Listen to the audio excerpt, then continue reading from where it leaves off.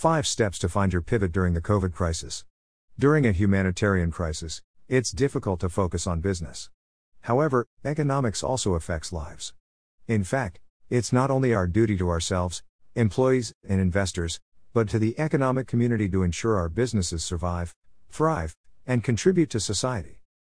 Fortunately, there is U.S. federal government assistance through the CARES, Coronavirus Aid, Relief, and Economic Security Act, which may help startups, particularly regarding cash flow during this current coronavirus economic period.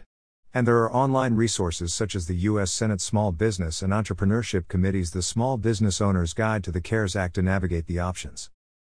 This post takes a look at what a startup and its leaders can do to shift focus and priorities within the current economic and business environment affected by the coronavirus pandemic to protect and optimize the business. Of course, some businesses will experience increased demand, for example, virtual meeting software. Others can perhaps pivot to find faster growth. The rest may need to pivot, at least temporarily, to survive. Hope. How normal will normal be when we return to it? Some things will return pretty much to the way they were. Some things will never return, either due to irreparable harm or due to preferred or necessary alternatives.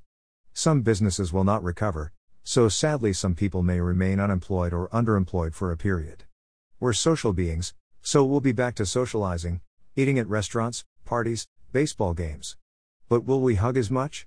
Eat as close to strangers in restaurants? Get temperature screened before entry to larger social settings? The good news is that history has shown that similar economic shakeups have forced change and enabled notable startups. For example, these are just some of the successful startups founded between October 2008 and June 2009 during the Great Recession. Select startups founded from October 2008 to June 2009 collectively raised more than $34 billion, Crunchbase.com. The pivot hierarchy. A lot is written about the importance of market segmentation, but I'm surprised by how low prescriptive guidance is given. Segmenting by vertical industry, geography, or size are easy, but not necessarily the most effective for your business. I recommend looking at 4 dimensions in creating segments. Use case. Value proposition. Buying process. Reach, how to find and communicate with your prospects. Usually, a difference in any of these 4 will require different marketing strategies and/or tactics. More on this in another future post. However, these same attributes are helpful in brainstorming new business ideas, as well as pivoting an existing business.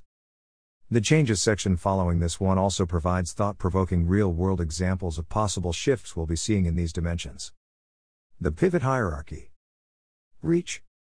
Perhaps the way you reach your existing target segments and buyers is changing.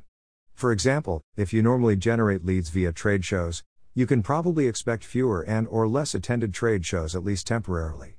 Perhaps you should focus more resources on secondary or new channels. Buying process. Maybe customers in your existing target segments have changed their buying processes or at least priorities. For example, perhaps due to remote supply chain disruption, your customers are now more likely to purchase centrally, or vice versa. Or perhaps budget shifts within your customers have changed the decision maker. See the Business Value Quad arrow for help in comprehensively thinking about all of the points of value you may deliver and the respective buying processes. The Business Value Quad arrow, Ghosh.com. Value propositions. In times of economic or market uncertainty, many businesses stop investing and focus on cost containment. To the appropriate constituents within your target prospects, consider emphasizing the value propositions that now have the highest priority, for example, reducing expenses, remote work, etc. Again, the Business Value Quad arrow can help you think about the different cost centers, B2B, or personas, B2C, you might consider. Use cases. Sometimes, there may be entirely new use cases within your segments. An obvious example is virtual conferencing. Prior to many workers working from home, virtual conferencing applications may have been primarily used only by distributed teams, for example, remote sales meetings with corporate headquarters. Today, virtual conferencing may have become critical for many other uses within the company, perhaps even more existential. Segments. New opportunities may even open up in completely new market segments. For example, if your drone-based delivery service previously focused on making urgent medical deliveries, now you might find whole new segments or industries that have even greater demand for your service. The further you get down this pivot hierarchy, the greater the potential opportunity is likely to be. After all, when new use cases or even segments unfold due to market or economic changes that may become enduring, you may be well poised to enable disruption. Changes. There's plenty of talk about what will and will not go back to normal. Following are just some ideas on things that may not go back 100% to the way they were. Perhaps they'll kick off some ideas for your pivot. Remote and distance. Some people may now prefer to work from home. Schools at all levels will have to have some distance learning capabilities. What new challenges does that provide at work or at home? Reduced business travel? Bandwidth requirements for video conferencing? Looking good for video conferences? Meeting productivity? Home sanity? One note of caution: businesses should not conflate productivity increases seen recently from shelter in place that are due to lack of employee distractions, i.e., fewer personal activity options, versus due to working from home. Personal finances. Sadly, retirement resources may get reduced for some. They might need to work longer or retire later. Will then need new income sources?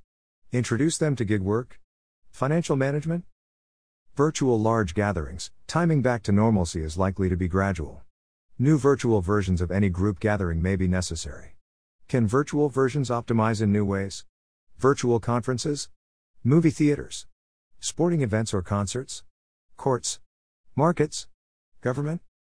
Mass transportation. Alternative forms of transportation, for example, Elon Musk's Hyperloop and Boring Company, or autonomous vehicle convoys, may get boosts if they offer distance public transportation.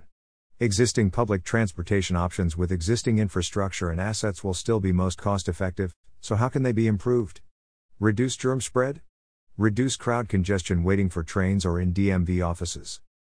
Delivery services. We've seen the web van promise start to come to fruition with rapid increases in food, prepared and grocery, delivery services.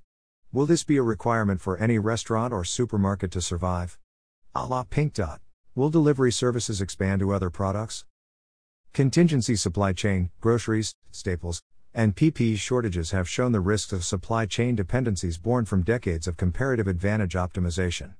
How can we provide backup supply avenues without sacrificing optimization?